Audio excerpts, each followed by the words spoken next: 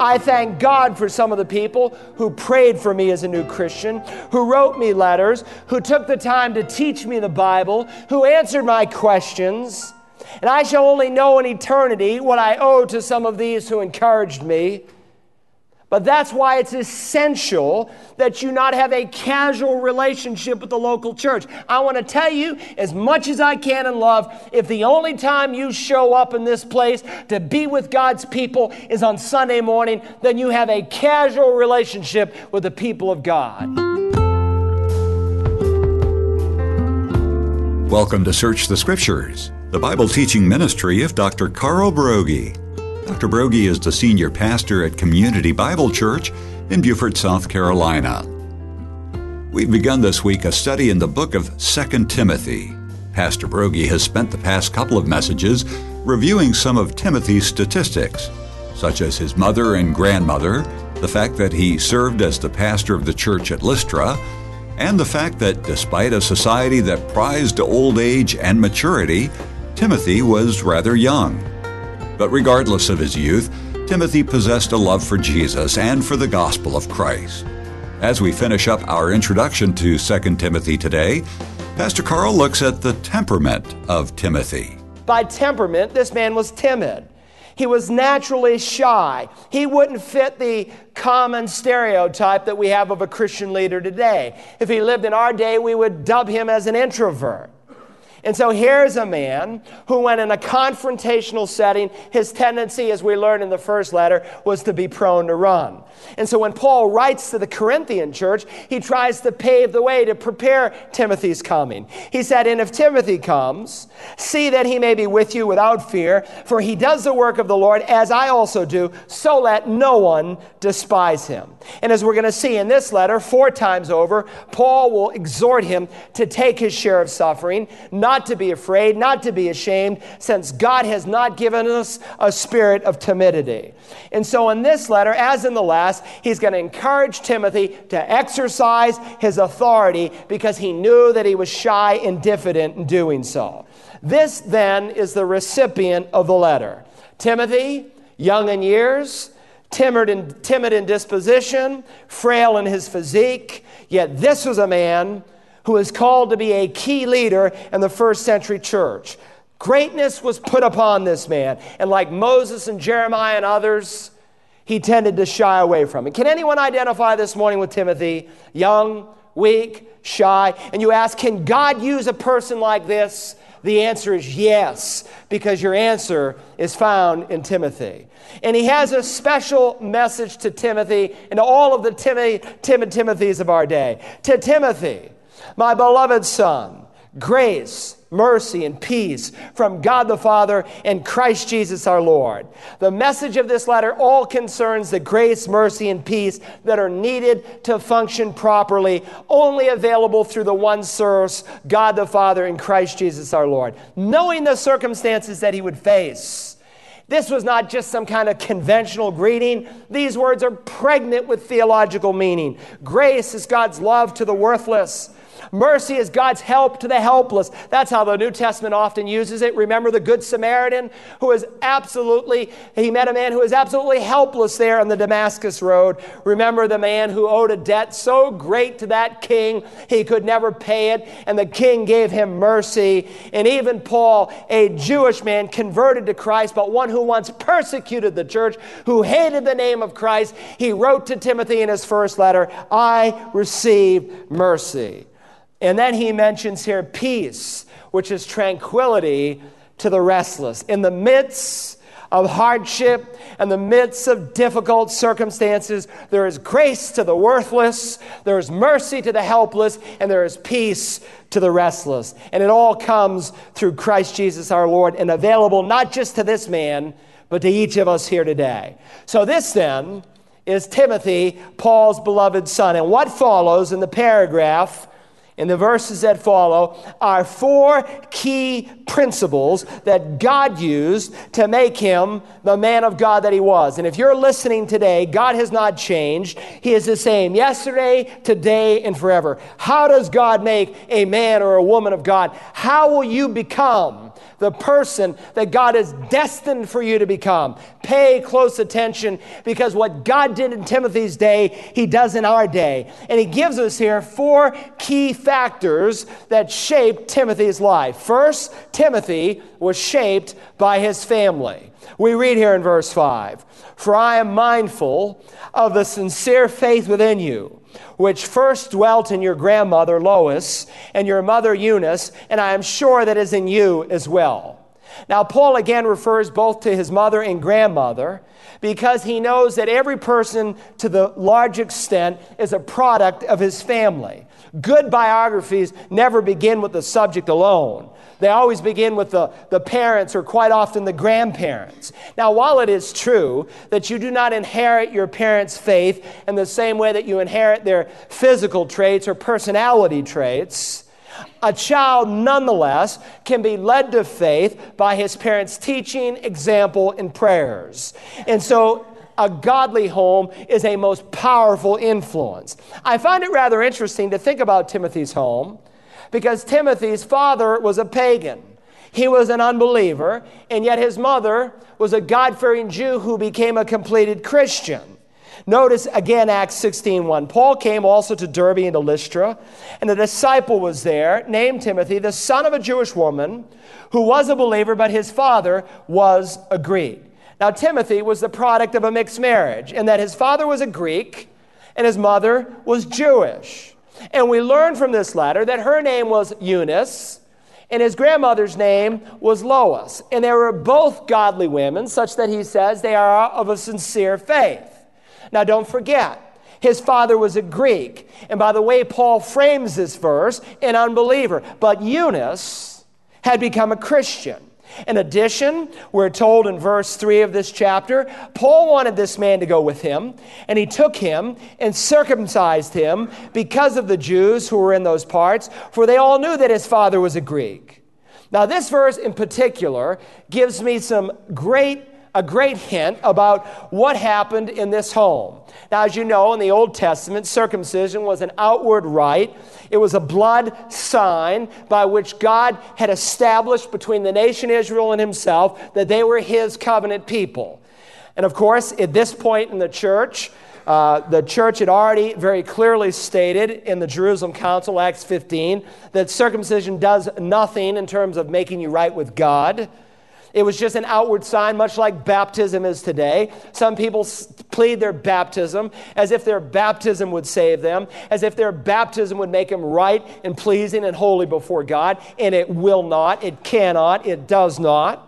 But Paul recognized that he might be all things to all men, that Timothy needed to be circumcised so that when they went into places like Jewish synagogues, he as a half Jew, half Gentile would not be an offense to keep those people from hearing the gospel of Jesus Christ. But this verse gives me a hint about why Eunice, a Jew, Timothy's mother, was married to an unbelieving Greek. Now, God in both testaments forbids the marriage of a believer to an unbeliever. A Christian is never to marry a non-Christian. God is crystal clear. But Eunice obviously was not practicing her faith when she got married. I know that because had she been walking with God, then she would have circumcised Timothy according to the law on the 8th day as God prescribed. Which means that she was married either as a Jewish unbeliever, that is a Jew ethically but not religiously, or she was a Jew and had even practiced Judaism at one time but was just out of fellowship with the living God. In either case, when this baby was born, it probably stirred her heart to go back to her mother's teaching, and from childhood she began to teach Timothy the Scriptures. By the way, that is a reason why many come to this church. When I ask them, well, what moved you to come to Community Bible Church? Well, we started having kids. And they're growing up and they're asking us questions about God and we don't know what to say. And we feel like, this is an important thing that somehow, we need to teach them something about the Lord God. Well, that's probably what happened in Eunice's heart, Timothy's mother. And before her, his grandmother Lois, who had obviously been converted at the same missionary trip, also worked in this man's heart. So he speaks here, for I am mindful of the sincere faith. First in your grandmother, Lois, then in Eunice, and then in you as well. And I suspect that they were all saved probably on the same day. But even before his conversion to Jesus, he's about 20 when he's saved, maybe 18. All of those years, his parents had nurtured him in the faith of the Old Testament. So from childhood, he learned the sacred writing. Parents, God has given you an incredible job to do. It involves teaching your children and leading them to Christ, and it starts the moment they're conceived. I mean, the moment they're conceived, you ought to begin to pray for those children. You know, some of the kids who ought to be in here this morning are out there in Sunday school. And parents, they shouldn't be out there. If they're old enough to hear the Word of God, don't send them to 2 Sunday school hours. They need to be in here. Paul assumed that children would be in the services, such that when he wrote the church at Ephesus, he directly addresses the children. Children, obey your parents. And yet churches all across America are segregating children from their parents. Listen, I meet 5-year-old kids who started in this church at 5, and by the time they are 10, they know a wealth of Scripture and know the Lord more importantly.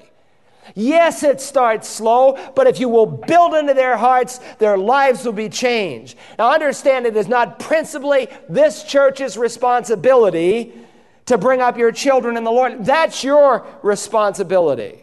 Now, I am here to help you as your pastor, to faithfully teach you and instruct you from the Scriptures, that out of the overflow of your own walk with Christ, in those other 164 hours of the week that you have them, that you'll be able to build into their lives. Recently, a lady called me who wanted me to provide a mentor for her 16-year-old son who was giving her a fit. Of course, I'm happy to help people when I can, but I know this woman to be a Christian, but a Christian who's out of fellowship with God. And though she's not a member of this church or any church, though the New Testament teaches that she ought to be, she would probably claim this church as her church home and me as her pastor. And I told her just as lovingly and as honestly as I could, because God tells me not to soft sell the message, but to speak the truth in love. I said, how can you expect your 16-year-old son to have a passionate love for Jesus Christ when you don't? I can count on one hand the number of times she comes to this church in the course of a year. Oh, she said, but I love Christ. Jesus said, if you love me, you will keep my commandments. Ladies and gentlemen, you cannot impart that which you do not possess unless the Word of God is alive in your heart and you are practicing it with the people of God. You will never be able to bring those children up in the discipline and admonition of the Lord. You will give them a form of Christianity. You will inoculate them with a mild case of Christianity, but you will keep them from getting the real disease. Now listen, going back to Timothy, the first influence of his life was his home. In particular, a mother and grandmother who was committed to teaching him the Bible. And let me say to these young people here today, if you are being raised in a home where the parents passionately love Jesus Christ, you are most blessed. I did not have that opportunity. And to those of you who did not, God can intervene. He can break the cycle. He can come into your life and give you a Christian family. But if you as a young person are being raised in a Christian home, you are most blessed. But may I remind you, to whom much is given, much is expected. But there was a second major factor in Timothy's life. Not only was Timothy shaped by his family, I also want you to see how Timothy was shaped by his friends. After our parents and grandparents, it is our friends who influence us more than any other single source. And that is especially true when, in some sense, our friends are our teachers. Now, in this case, Timothy had an outstanding teacher friend. We have already seen that Paul was Timothy's spiritual father. He led him to Christ. And when he did this, he did not abandon him or forget him. He constantly remembered him. And he states repeatedly in this passage, I constantly remember you in my prayers night and day. He also said in verse 4, I recall your tears. He wrote, I am reminded or mindful of your sincere faith.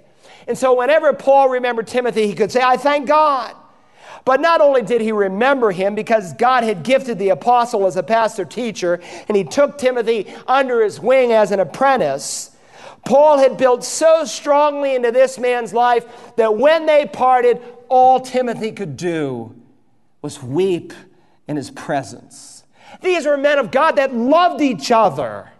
And Paul, night and day, could not but think of this man as he prayed for him without ceasing. The point I want you to see is that your friends are going to impact you for good or for bad. So when he wrote the church at Corinth, he said, "Do not be deceived. Bad company corrupts good morals." And while we often apply that to our children, and indeed we should, in the original context, he's describing the influence of ungodly adults on other adults. And so while bad company corrupts good morals, the corollary is true. And we're going to study in the second chapter of this book. He says, "Flee from youthful lusts and pursue righteousness, faith, love, and peace with those who call upon the Lord from a pure heart." That's the kind of company that God wants us to keep. Your friends are potentially your teachers, your mentors, and God has called you to have a positive influence on them, and they in turn a positive influence on you.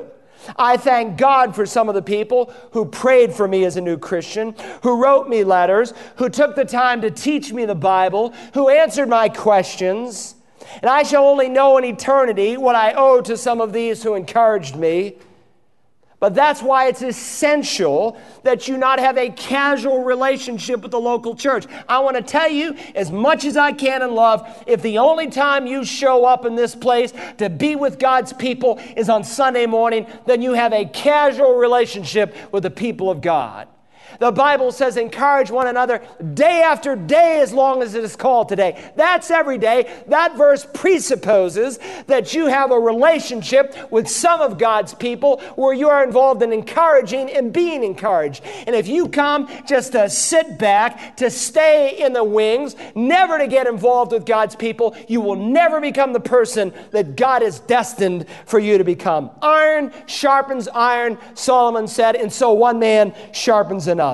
Now, there's a third factor that was an incredible influence in shaping Timothy. He was shaped by his family. He was shaped by his friends. I also want you to see Timothy was shaped by his function. Paul now turns from the indirect means that God used to shape Timothy's life to a direct gift that had been given to him, which was to function in his Christian life. We read here in verse 6, "For this reason, I remind you to kindle afresh the gift of God which is in you through the laying on of my hands." Paul reminded Timothy of the time God called him into service and the local church had ordained him. Paul already told us in his first letter, "Do not neglect the spiritual gift within you, which was bestowed on you through prophetic utterance, with the laying on of hands by the presbytery, by the elders." In Timothy's case, his gift or charisma had come through or with the laying on of the elders' hands.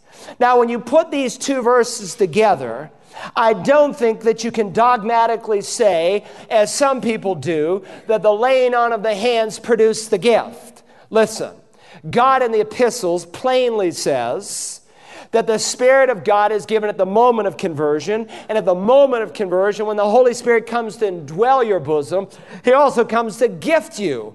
He is the source of gifts, not as you decide, but as He wills. Now, it's very possible that this was indeed a unique encounter, much like Peter and the other apostles in Acts 8, who come and lay hands upon the Samaritans who had already believed, Samaritans who had already received Christ, but they had not yet received the Spirit. Now, that's unusual. We don't take from that historical passage and make a two-tier Christianity and say, well, first you get saved and then you get baptized with the Holy Spirit. No, Ephesians 1 is crystal clear that the moment you hear the gospel and believe it, you are indwelt by the Spirit of God. But that was a unique circumstance where the apostles, lest there be two churches, because Samaritans were half Jew, half Gentile, hated by Jews, hated by Gentiles, they came and by the laying on of their hands, they affirmed that these were men and women who had truly become a part of God's church. And here with Timothy, for whatever reason, God in his providence probably gave this gift, at least accompanied by the Apostle Paul's hands. Now, what I find interesting, by the way, don't get lost in this, because there are some who build a whole theology of how spiritual gifts are given, and they neglect all the clear other passages of Scripture, or they use this to teach apostolic succession or ordination as some kind of special grace. Listen, you're missing the point if you get lost in that. What's interesting in the first passage, when Paul mentions the laying on of hands in his first letter, he said it was with the hands of the presbytery. All the elders were there. But in this second letter, though all the elders were there, he doesn't mention all the elders.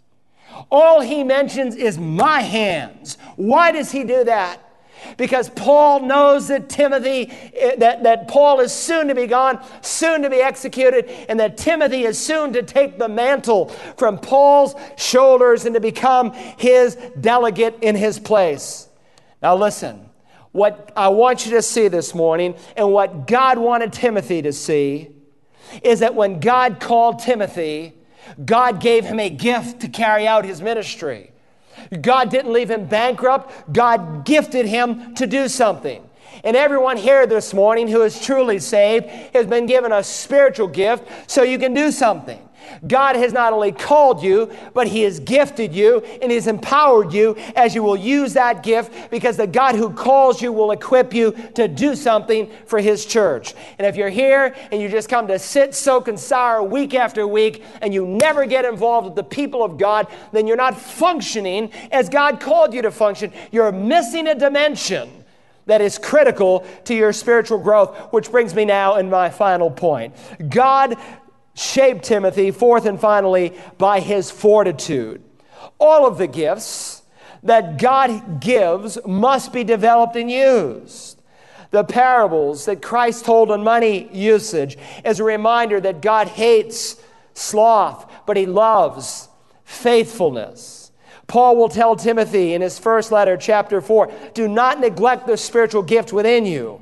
And now in this second letter, he reminds him to kindle afresh the gift of God which is in you.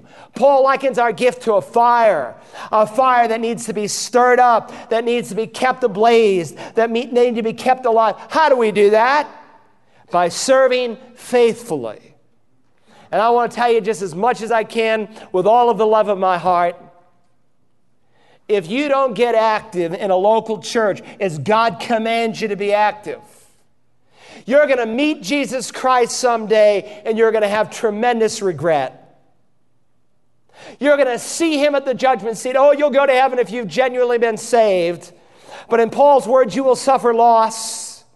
You will never grow into being the person that God has called you to be unless you function in the body of Christ with fortitude, with self-discipline, using your gift. That's why he says here in this appeal in verse 7, having issued his appeal, he gives a reason. Verse 7, for God has not given us a spirit of timidity, but of power and love and discipline.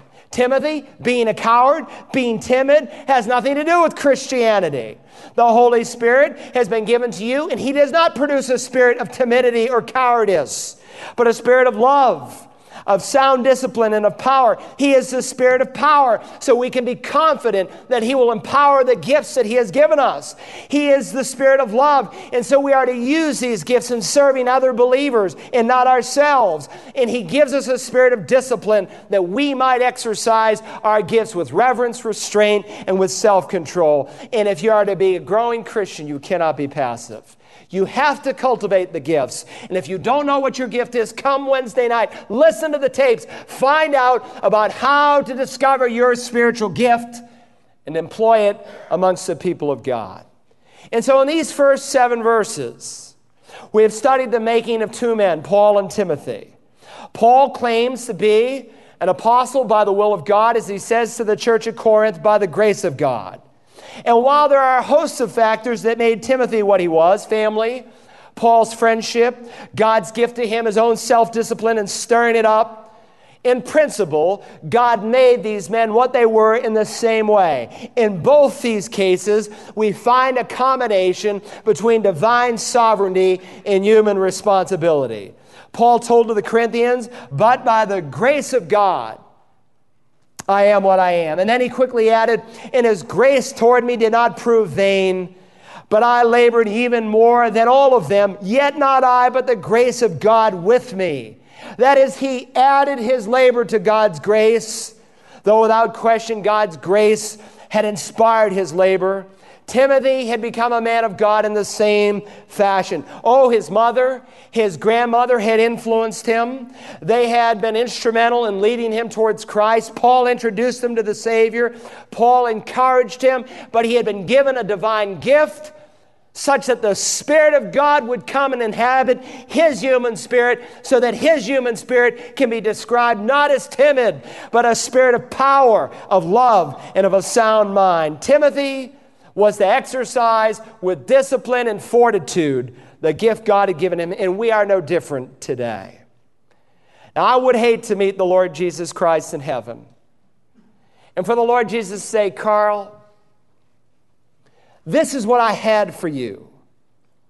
This is what I had ordained for you to walk in. This is what I wanted you to achieve in your life.